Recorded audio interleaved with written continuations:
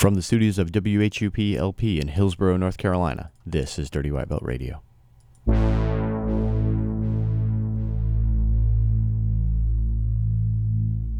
Innovative, often duplicated. When enough people get on the trend, I elevate it, make it way harder for them to follow what I take. It hard to swallow like a lozenge lodged in your trachea.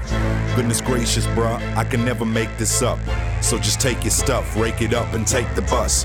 Never fake the funk, you painted skunks. You played enough, I'm lifting bars to outer space, so the weight is up. Fight.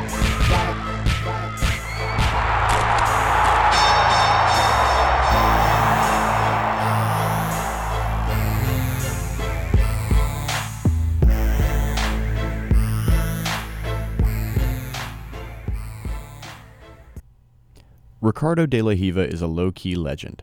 For someone that's as accomplished as he is and as influential as he's been, you don't hear a lot from him. But if you do get the chance to train with him, you see two things.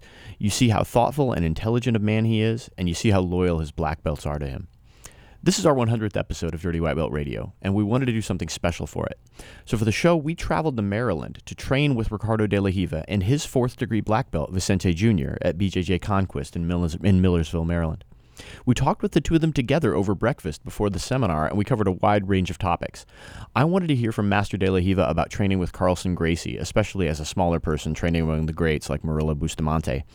We also got Master de la Riva's thoughts about whether competition is tougher now than it was when he was training, about Carlson's attitude toward tournaments, and about how Master de la Riva feels about the term creante, as well as loyalty in jiu-jitsu generally. We also got into the role of self-defense in jiu-jitsu, whether Carlson taught the Helio Gracie self-defense curriculum, things like that. And you know that we had to ask about what it's like to have a guard named after you. For me, the most interesting parts involved watching the interplay between Master de la Riva and Vicente Jr., who's been his student for 20 years or more, and was involved in de la Riva's return to competition at the age of 39, which, by the way, he entered in the adult division. You're going to hear all of these stories and more on this, which is the 100th episode of Dirty White Belt Radio. How long have you been training with Master de la Riva? For about 20 years. 20 years. We start back in 96, 97. And what made you pick his school? It's a funny story. I started jiu-jitsu. I'm from São Paulo, Southeast Brazil, but when I was 13 years old, I moved to the Northeast. So I started jiu-jitsu over there at North Brazil. Then when I was a purple belt, I started traveling to Rio for World Championship, Brazilian Nationals. And at one point, I was stay and one of my, it wasn't my friend, actually. It was I used to work in this gym, and the owner of the gym, she had a cousin that used to live in Rio. So she set up to me stay at her house. And coincidence, she used to live, I don't know if she's there still, few blocks from Master de la Riva Academy. And I was at the bus stop just waiting for the bus to go to meet my friends. And as I was waiting for the bus, I start hearing people running, little steps and counting, and I was just then I look, and it was about second or third floor, big window was open, so I saw those guys with gis running. Then I was oh, that's a jiu-jitsu academy over there. Then I took my bus, I went wherever I was about to go. Then the next day morning, I was there for the class, and I actually was talking about this story last night.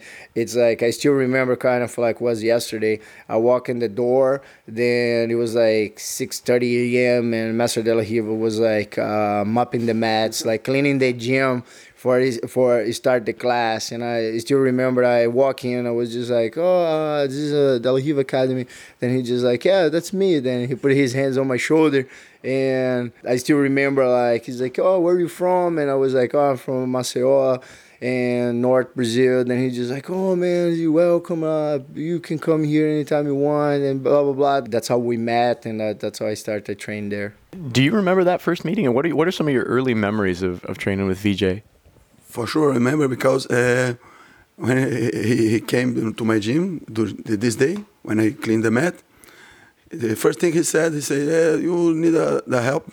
For sure, man. You can put your gear to help in my class here, to train with my guys, you know.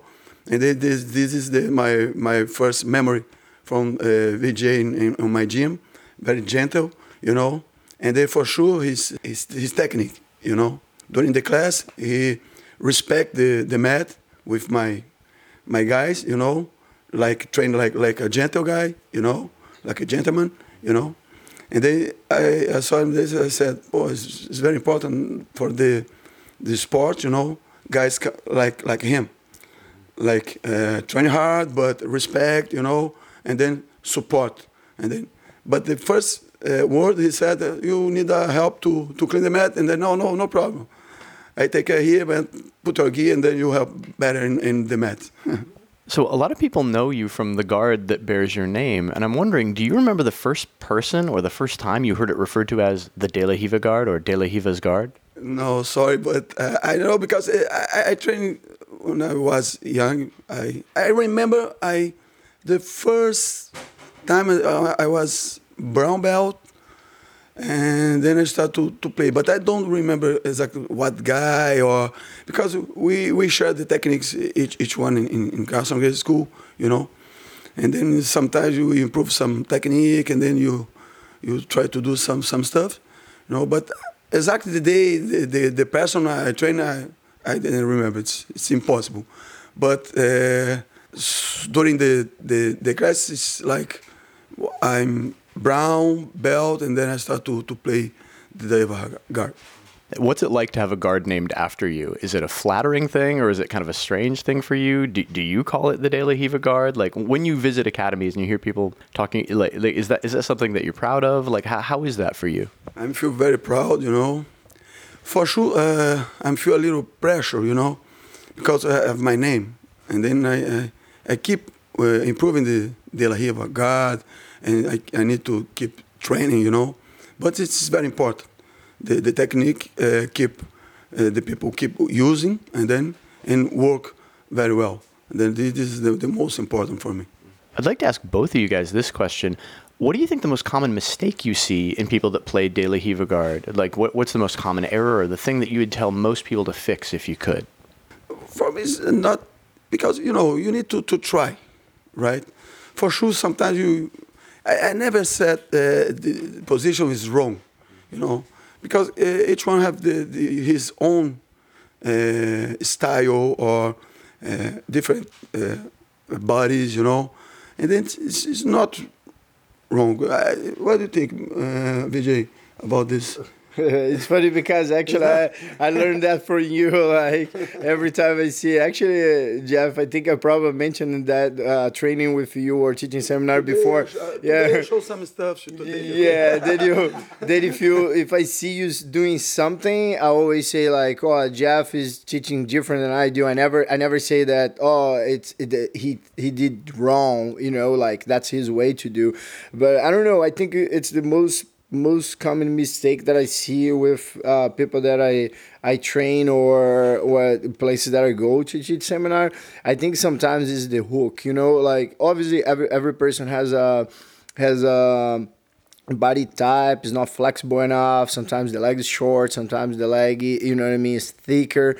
But I think like people sometimes like don't have that hook on behind the leg or cross, or it doesn't matter if it's like on the thigh or behind the knee, but like sometimes they just like go for the leg there, but they don't have the foot in, and I think that's the most mistake. And to me, that's the De La Riva hook. That's the key of everything, you know, that foot there behind the leg. And for me, the big mistake is when you didn't try the position, you know. It's better you try, you know. 1, 2, sometimes you lose the position, but you need to keep to try, you know. This is the most important.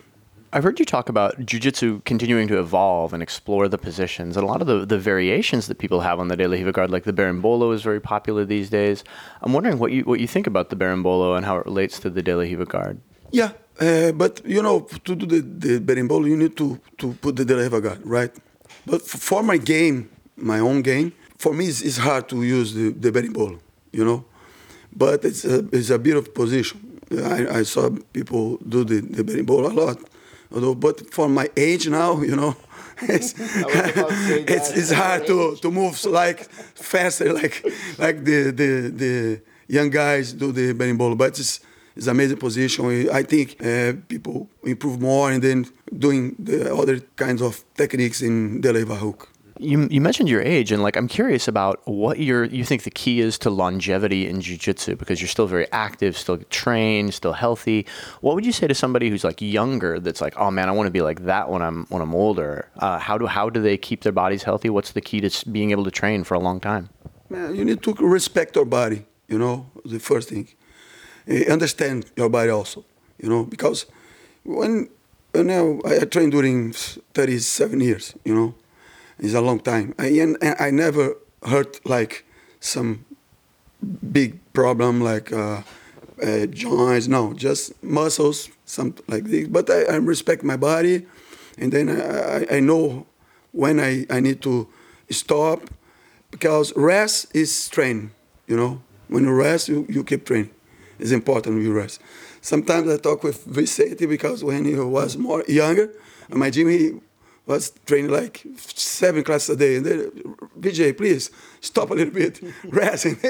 But he was younger, right? But he understand my words. And then when I was talking with him about this stuff, so rest. And then he followed my words. And then he keep training hard during a long time. And then I hope he keep training during more long time and a couple years to keep competing. It's very important. What do you think, VJ? What do you think the key to staying on the mat is? You gotta respect your body. I give that example to my students all the time. Our body is a great machine. It's just like a car. You know what I mean? It's just like any other machine. You need to put good gas. You need to do the oil change. You need to tend the filters. You can't stick too much in one gear, or you're gonna blow the engine. You know what I mean?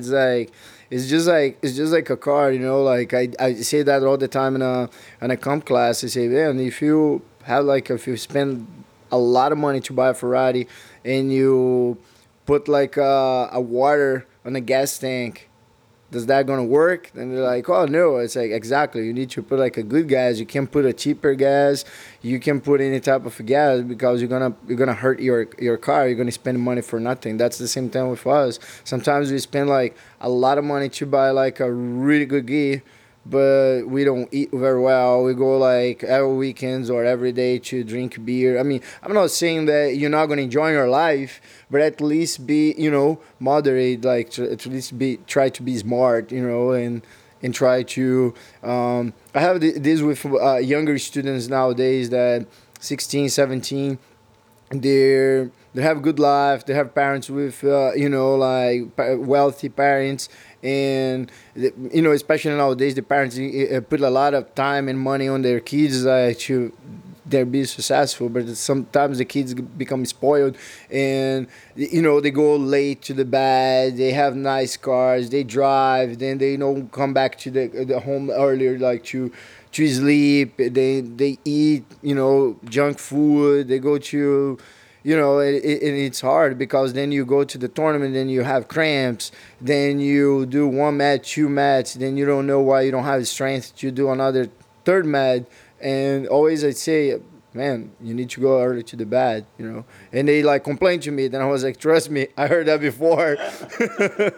Trust me, I've been there before, I totally agree with him. It's respect your body, follow the rules, treat your life the way you're supposed to. So, Master De La Riva, you came up training with the great Carlson Gracie, with some of the legends of jiu-jitsu, some really tough guys who were also, a lot of them, larger than you. And I'm wondering, what was it like as a smaller person training at the Carlson Gracie Academy? Yeah, because in Carlson Gracie's team, during a long time, the people huge guys, big guys, But I think I'm a lucky guy, because I'm very flexible. And then for me, when I was training with that guys, is very important, because for sure I'm training hard also, but when I flexible, I use for my favor, to train with these guys, And then of course, when the people ask me, let's go to train, okay, and then I pull in guard every time because I'm felt more comfortable in this position. In this time, it's good for me because I improve and develop my game in the battle, in the guard game, and then I just say thanks for my team to help me in this kind of positions. You know, the people pass my guard, and then I'm flexible, and then I play a whole day doing just on the bar, and then I improve my jiu-jitsu in my guard. You know. So some of the guys that you trained with Murilo Bustamante, one of the best of all time. I believe you trained with Cassio Cardoso. Yeah. Who are some of your, and I think Cassio Cardoso has to be one of the most underrated guys in jiu-jitsu history. I'm curious, were some of your toughest training partners, who helped you the most, and who do you think people don't know about as much as they should when they think about jiu-jitsu history? Well, for me, all of the guys is hard training, you know. It's not just the big guys or the strong guys, you know. Because when you need to getting better your game, you need to have a focus, you know, you need to go to the gym and then do your best, you know. But that guys, you know, on my time, we have Rosado, Rosenthal, Peixotinho, guys like, but not young guys, you know, but experienced. And then I follow these guys because in Carlson Gracie school, it's not like you just go to the mat and then start to train, and then roll, no class, like VJ give, or like me, I teach, I do some stretching, some step like this, and then I show some techniques, and then put to train. In Carlson Gracie, no, you just come to the gym, go to the mat, and then train with the guys, and they just share some information, and then on that time, a long time ago, but now change a little bit, and then now I think it's better this way now. Like my class, like VJ class, teaching like this. Yeah, so you guys would just basically roll. You guys would just spar and share knowledge. Wow. So one question that I'm gonna ask VJ a variant on. So you trained with the great Carlson Gracie. What is the most important thing you think you learned from him, or the best advice you ever got from Carlson? Oh, learn from him for sure, because he teach like a little bit different, Carlson. When he saw your game, he don't show like techniques. Put your hand there, just De La Riva, switch your grip. Don't control the lapel, control his sleeve. And then you, man, it's crazy, because he understands the game, but no like technical stuff, but just change some stuff, you know. And then it's the Carlson Gracie style to teach, like a good technical, but not show many stuff, much details, you know. Just put your foot on, not put your foot on his hip, put on the hook on his knee, and then that's it. It's working perfect for. And then, of course, the guys on the gym share informations, they know about techniques, talk about it, and then roll during 2 hours, 3 hours, and they keep training whole day, you know. So VJ, I'm going to ask you the same question, but what do you think the best advice you've gotten from Master De La Riva is, or the single thing that you've learned from him that you're the most grateful for? Definitely the life lessons. Definitely is the life lessons. The words, you know. Obviously, like it's always something like for jiu-jitsu. I remember this is one of the most clear moments to me until nowadays. I remember was because I used to go to Rio mostly to compete and train to compete worlds, and I used to put save a lot of money just to go to Rio and spend about like a month, 2 months, 3 months there just training for compete at Worlds. And I remember I was like doing like a backscape and with positional drill, and one of the guys, I don't remember if it was a Rafinha or Gil, was on my back, and I was like try to impress Master De La Riva, all technical, like try to put a hand in the right place, and he came to me just like, man, look, you need to pay attention, like you compete the way you train. Like, then I was like, what do you mean? Then I was like, look, if you get a frog and put like in a bucket with a hot water, what does the frog gonna do? Then I was like, well, I mean, I kind of like no want to put the frog inside the hot water, but I guess he's gonna start jump. Then he's just like, yeah, exactly. And then I was like, oh, okay. So it means like, do I have to jump? Then he's like, no, you just gotta like try to escape from the back. Kind of like it's the last thing you gotta do in your life, not like because you're not gonna have a time to do that. So and that stick on my mind like forever. Like you train the way you will compete the way you train. So you gotta like figure out like the really way. But definitely the most important things is the life lessons like because I when I was in Rio I had the privilege to like to go out a lot with him, hang out with him on the beach, and sometimes like wake up early and walk from his house to the gym talking to him, so I had the privilege to know Master De La Riva as Ricardo De La Riva, not the black belt, you know what I mean? And I think like the life lessons, it's the most important. I was telling to Jeff, our friend Jeff yesterday, what I wish for my jiu-jitsu career, like for my life nowadays, it at least one student of mine has with me the same connection I feel when I have him with me. Because if I feel that the student feel to me the same thing that I feel about Master De La Riva, mission accomplished. Exciting news from Toro BJJ. The best jiu-jitsu gi company just got better. The new Toro BJJ gi comes out in August in just a couple of weeks, designed by yours truly, and it's the best looking gi we've ever done. You know the high quality Toro BJJ products that you get and you see around at local tournaments? Well, the next gi is going to blow your mind.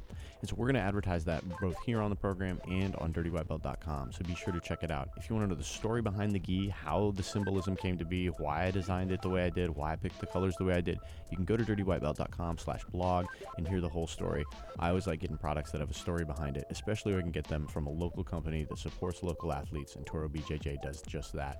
Check them out at torobjj.com or at Cageside Fight Shop in Durham at 124 Lotta Road.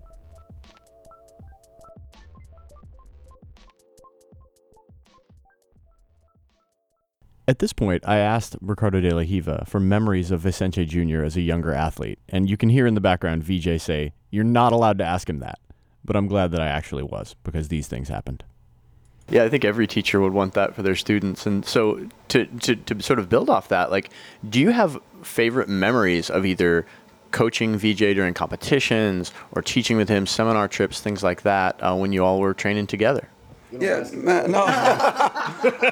all is important, because when you see one guy like VJ came to Rio de Janeiro alone, far from his family, to train, to compete. This is it's very, very important for us. And then, of course, I'm his master inside the mat.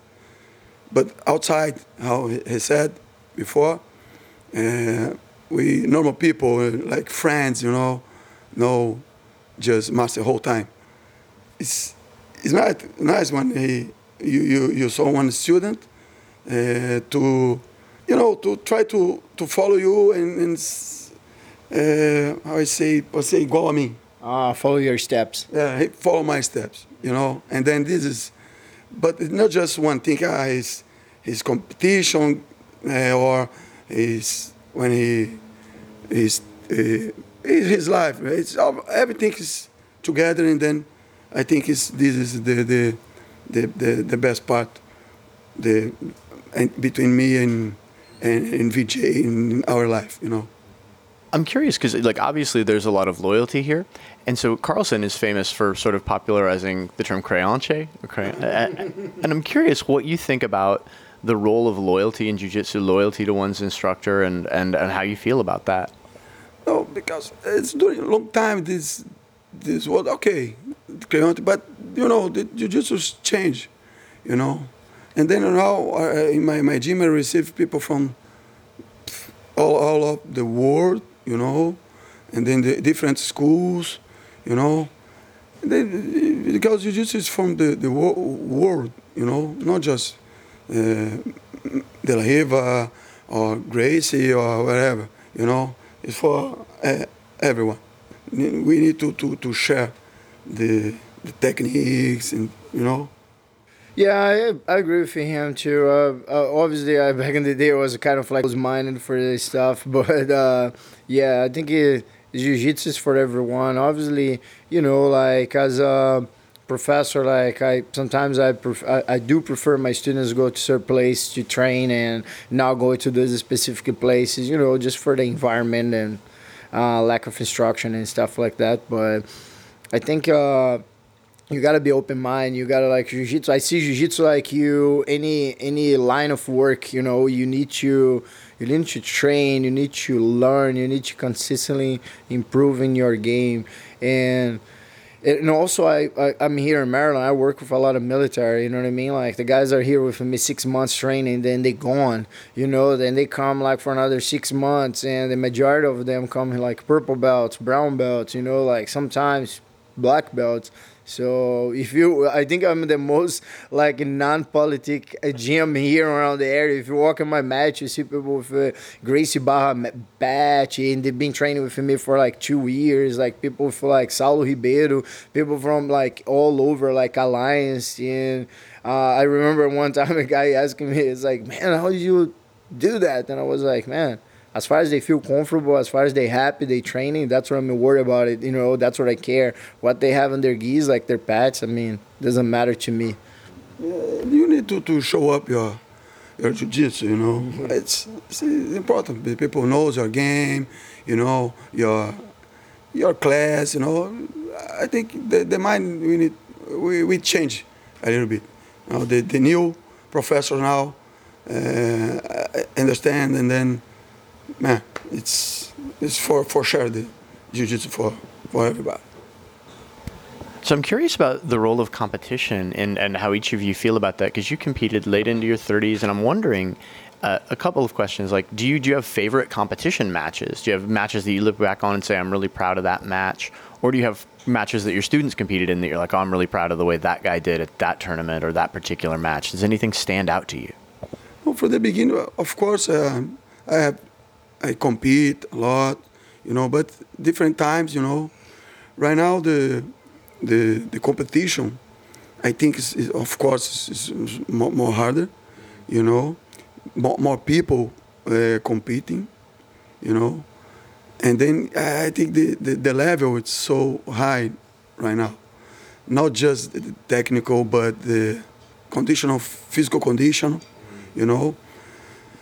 And then I keeping growing this. But it's important the IBJJF keep control some rules, to protect the competitors, And VJ I'm stopped competing a long time, but VJ keep competing. Then he understand much better than me this kind of stuff. But it's different times, on my time. And now, but I think much better now, and the IBJJF work is very good and important for the jiu-jitsu is keeping growing, Do you have any? Did you get to watch Master De La Riva compete much, VJ? And what do you think about competition? Yes, actually, I was helping him for one of his competitions. Actually, I helped him for two. I try, obviously. I don't think I help as much, but yeah. I was there for 3 ADCC 3. Then see, like I can't even remember the age. When he have his return after 10 years not competing at 2002, right? Yeah. Then he's like, I was there with him. Like he pretty much like came back like in few months, 2 months, 3 months, right? Yeah, like diet training. That's when he is at the age of 37, am I correct? 39. 39, he competed at Worlds Adult, and he got third place. I still think, like, that match should not end the way it ended, but that's okay. Like, yeah. I was there. I helped him. I got a chance to watch him compete at Worlds, like, against, like, adult, and it was amazing. Like, it was amazing. I was there. helping him actually after the match, like stretching him, giving him a massage. I remember. Thank you, Vijay. Man, good support, very good. I'm very nervous. And then he gave me more easy. You know, you need to stay with good people, you know, around you.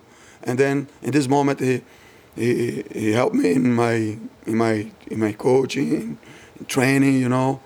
And then it's good when you feel the energy when that guys, you know. And then thank you, Vijay, again for your support.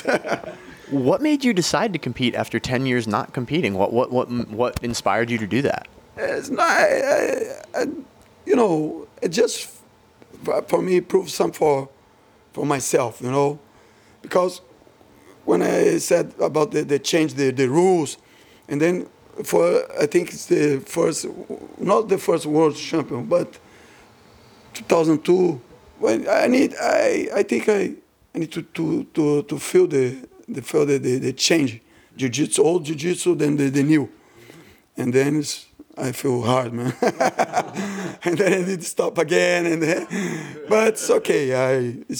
This time it was important, and then my students can saw me competing, and then just fulfill the energy, the pressure again, and then I feel hard. After that, he did the DCC. Then I was there for a few months. Then after that, he did another fight again, but I was already here in the States. But he came for a week seminars, like a tour seminars. Then I was with him going to Maine, coming back. So he was it was like his fight with Yuki Nakai. Yeah. Then then we trained a little bit. We just had a chance to roll and do some like specific. 2003. Yeah, 2013, something like that. Yeah. So always like I mean that's what I say. Like we have this like really cool connection. It's not like outside the match, but like I had the privilege to like in 3 situations of his career that he was coming back, I was there, and I could like at least like train a little bit with him. And this is amazing. It's always good when you have like this type of a leadership, you know what I mean? Like today I have kind of like, I have my team, I have my gym, you know, like I'm not like technically like associated to his whole team, you know, but I still he's a student, I still train with him, I still go to Brazil train, and he's still bringing me here. And it's nice, like we still have this like instructor, student and friends connection, you know, like I feel really blessed to have that with him.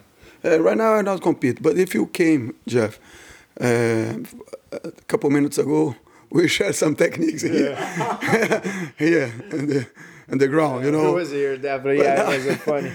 But now, you know, it's, because in a couple minutes I show some techniques in the seminar. And then he support me now. And then I show him, I want to show these stuff. And then now we keep change the knowledge, you know. It's very, very important. You know, he learned a lot. He knows many things. And then, of course, I don't know everything, but I learn with him. And then right now, I teach him during a long time. But now I learn a lot also, you know. Thank you, Via. He's lying. He's being nice. He's just being nice. So when you all are teaching your students, and like Vijay, I'll ask you first, like how important do you think it is for everybody to compete? Do you think everybody needs to compete at least once? Is it something you encourage your students to do, or how do you think about that?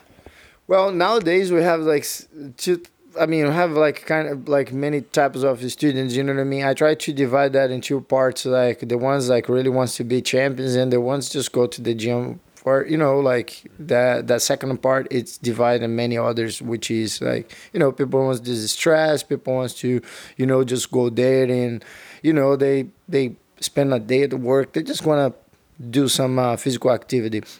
I still believe that the tournament itself, it's obviously help you improve faster, because sometimes you come to the class and you say like, hey guys, we have a tournament, who wants to compete? Then few say, okay, me, then someone come after class and say, oh, professor, I don't know what I have to do the tournament, I don't know, I'm a beginner. And I tell them and say, look, if you haven't competed, if you haven't trained hard, you never will be able to draw a line and know what you need. So you need to train hard. You need to go to a tournament at least once to figure out like if you like or not. You can't tell you don't like, or you can't not tell, look, I need that if you haven't done. So I still think like tournament it's the best kind of like a way to improve your jiu-jitsu, because if you're a natural competitor, it's going to push you forward.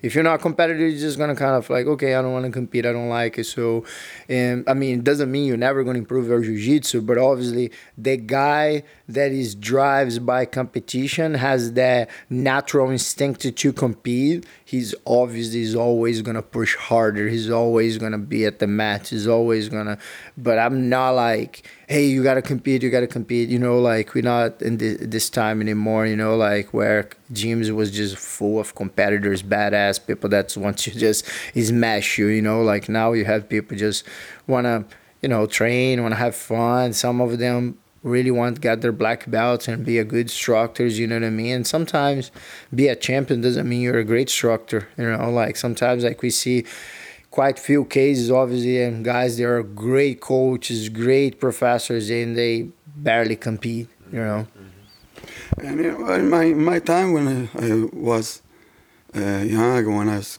competing, Carlson forced you to compete. All time, next month you compete. Oh, what? But I'm stopped 1 month, and then you come back. Oh, 2 weeks, you need to compete, okay? And then I know it's, and on my class right now, I have people to have fun in the gym. Some people want to compete hard, And then you need to understand each one. And then you need to, for sure, you need to see your guys. Of course, sometimes you need to push. Yeah? Push the guy. But some people doesn't work well like this. And then first you need to understand better your students, And it's important, whatever you want in the gym, but it's important you one day you try, I'm going to try compete. No problem. If you have fun in the gym, but you want to try one competition, okay, you can go. But it's up to you if you want to keep competing or not, But I know it's important. You understand your guys, if you need to push the guy or no, and that's it. So you're not going to force him like Carlson? U.S. Grappling has another tournament coming up. Now, you know how well-run the U.S. Grappling tournaments are, and you know how good a time everybody has there, but what you might not know is that you can either register early online at usgrappling.com, or you can enter our contest to get one of our 2 sponsorships to upcoming U.S. Grappling tournaments. Details about that are on dirtywhitebelt.com/blog. You can also register online at their website, usgrappling.com. Go check out the best-run tournaments around and tell them we sent you.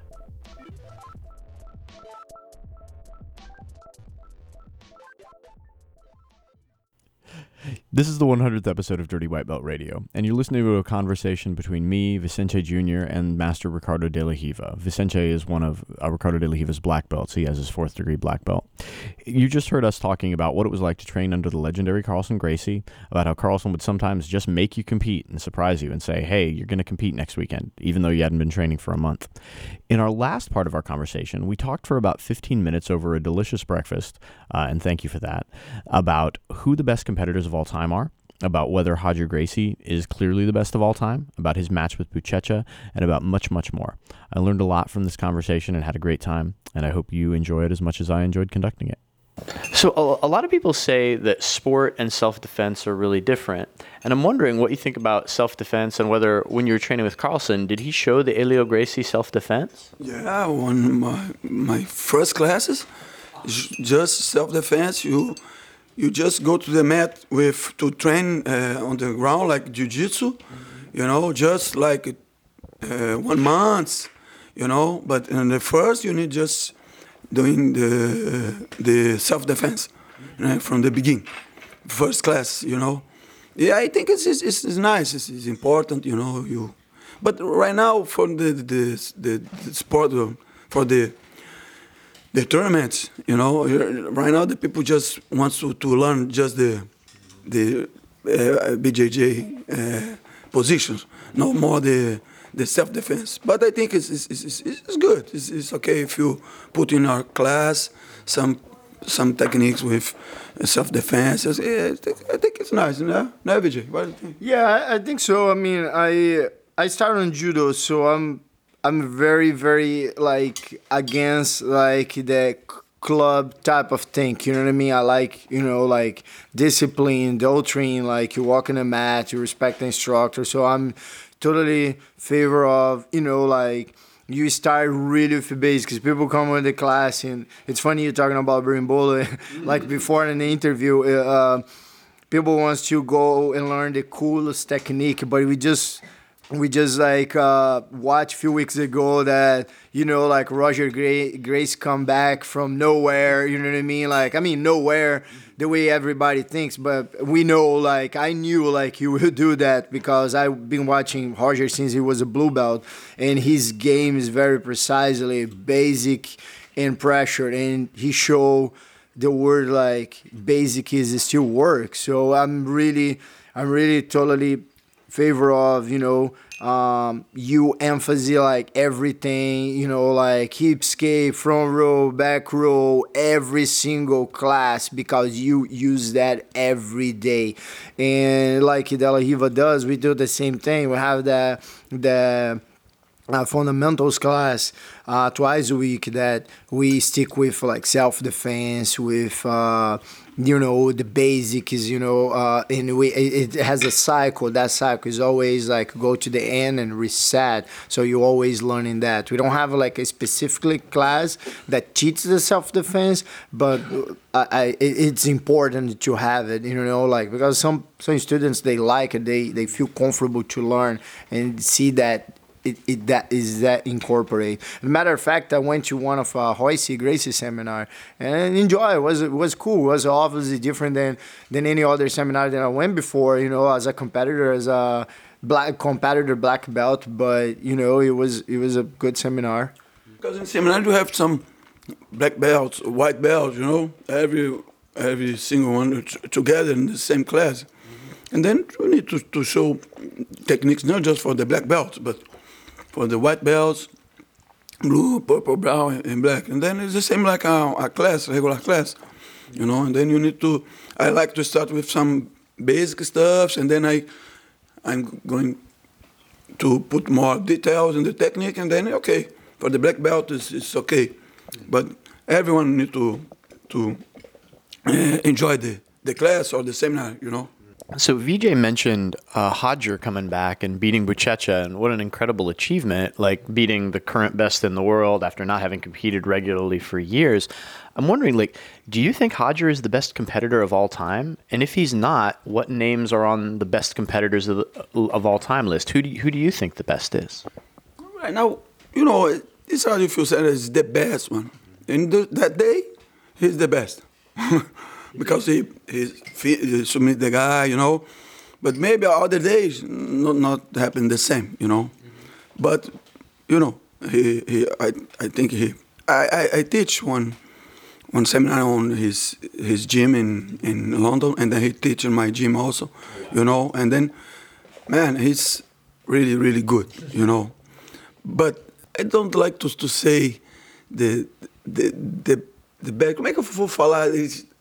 Ele foi melhor. Naquele dia, that day he was the best. Yeah. He proved the word. He was the best. Yeah, the better game. He could like he could put like his game to work that day. He was the best competitor that day. Yeah, sorry. I agree with him, Master De La Riva. I mean, it's hard to say because Jiu-Jitsu, it's like that's the beauty about Jiu-Jitsu. Jiu-Jitsu evolve every, not days, like every minute, every second, like people create new positions, new techniques, new ways to, like, look, if you hold upside down, if you hold that way, it's like, it's hard to you to tell, oh, he's the best competitor of all the time, it's hard. I don't think we can like classify that way. I mean, because like you see like Bochecha, one words class on open class, and he was coming like everybody's like, man, he's good, and he's good. Don't take me wrong, but then like Roger came, yeah, that day Roger proved that he's still the top one, like, and now you kind of like you can't know for sure because it's an endless question, you know what I mean? Because it has the Grand Prix right now, but Roger like is out of the Grand Prix. He's just like, okay, I did what I have to do. I'm out. A different question though, like who are some of your favorite guys to watch? Like whether you think that person has really beautiful jiu-jitsu or jiu-jitsu that you admire, just for having fun. Like who, like either when you were competing regularly or now, who are some of your favorite guys that you've seen? I don't know if you agree, but I like the Mendes brothers. I love these guys, man. It's not so just because, of course, the guy when training are nice, but when you see the guy teaching, it's very, man, it's amazing. That guys, man, congratulations, because I'm just very proud of these guys, man. Yeah, I agree with Master De La Riva. I have a chance to watch them compete like a few times, and they're very technical. Like they teach very well. I have a chance to watch some of their instructionals, and they point like really good details. Don't take me wrong. We're not doing like any marketing for them, but like it's just speaking the truth. I remember I was watching one of the tournaments like Alpha competing, and I saw like his like 2 mats, and I could like clearly like see that he was like saving his jiu-jitsu all to the last match, you know what I mean? And someone was like, man, this guy's good. Then I looked to Samir. I actually was Samir. I looked to Samir and said, Samir, he's not even trying. Trust me, like he's saving for the final. Then Samir like, no man, like said, trust me, I can tell he's not even trying. And that's it. That's actually the final against like Cobrinha, and that's was actually the best year that he fought against Cobrinha. Like he didn't submit Cobrinha, but he's like was all over the place, and it's hard. You see like a black belt on that level nowadays compete against another black belt, kind of like he's a purple belt or blue belt, you know what I mean? Like, and then you kind of like, are you serious? It's hard. It's hard to see that, but and they do it, and they do it. We've talked to you about Cage Side Fight Company on the program before, and CageSide.com is still the best place to get all of your fight gear needs. No matter what martial art you practice, you'll find something at a great price with tremendous customer service on CageSide.com. A couple of things available on the site right now. There's more than 50% of the Cage Side Best Part of Waking Up rash guard. For those of us that do early morning jiu-jitsu, we know these are high-quality rash guards that speak to our particular interests. There's also some terrific Muay Thai shin guards, the Cage Side Tank shin guards, which are super high quality, and because we just did leg kicks at class this week, are on my mind. So if you need some striking gear, check that out. Whether you grapple, whether you strike, whether you do both, you won't be sorry that you went to CageSide.com.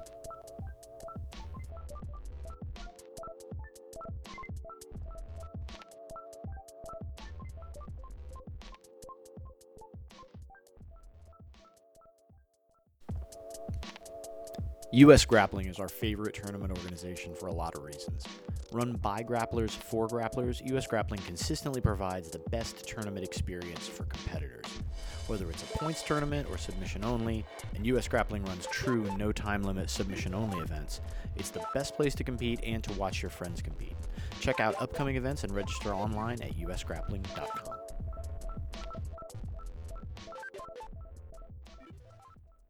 I'd like to give you each an opportunity to talk a little bit about your students and so Master De La Riva, obviously VJ is a successful instructor, a major force for De La Riva Jiu-Jitsu. I'm wondering what other students that you've produced are you proudest of?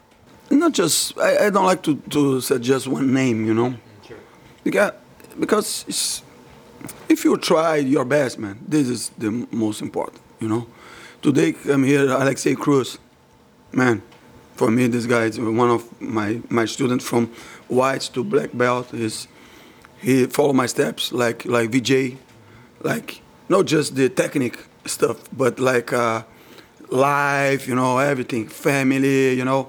This is the most important for me.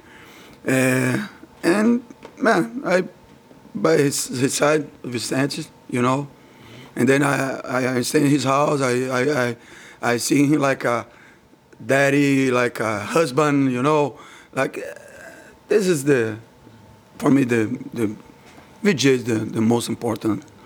Now Alexei Cruz, I have many other guys. Now I have my team. Like I start to do my affiliation. I have like 62 schools, but you know, each one is different. Than they're young guys, old guys. You know, different countries. You know, culture. You know, it's different. But you know, we are Brazilian. You know, and then it's different than European guys, than American guys, you know. Sure. But, you know, it's all of these guys have this.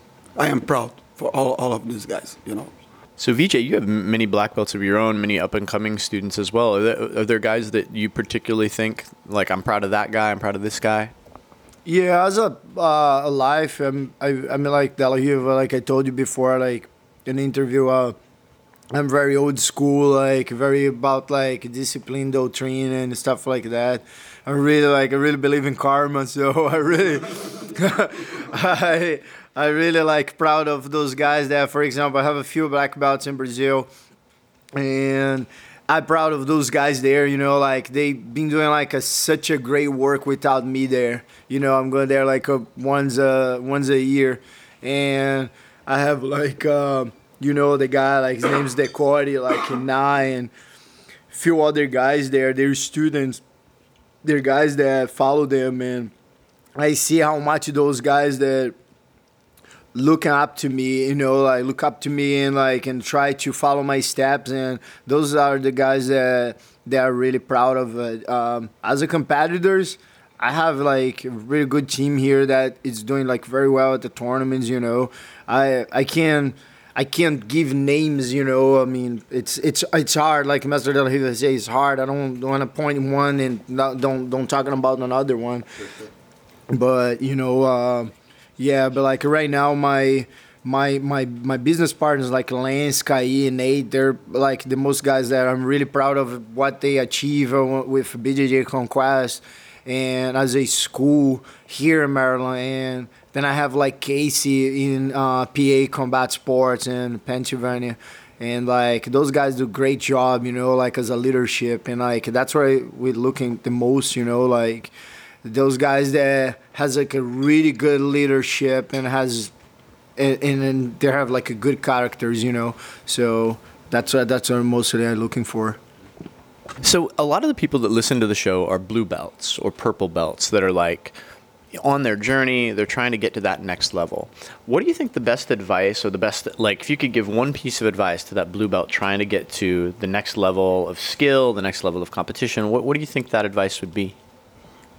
You know, it's hard to, because in my school I don't have like exam to the guy jump the belt, you know. I need to see the not just technical stuff, you know, but how the guy que fala se comportar, how the guy behave in the gym. You know, like friendly, like training hard or no, you know. This is the most important for me, for the guy. Mm-hmm. Change his belt to white to blue, blue to purple, purple to brown. Just the brown to black. Right now I start to put some stuff in my gym.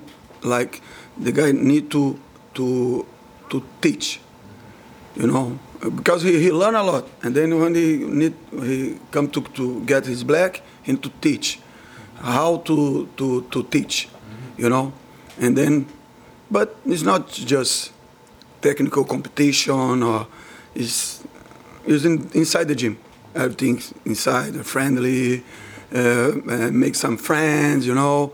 That's it for me. It's to change the belt is this way the student need to do. I would say for the beginners, people that Not only the one that's just started, but the blue belts. Just don't quit, like just keep doing. That's the most. I have this thing on me, like some tough things happen in my life, and I always like think it could be worse. You know what I mean? And that's the same thing on jiu-jitsu.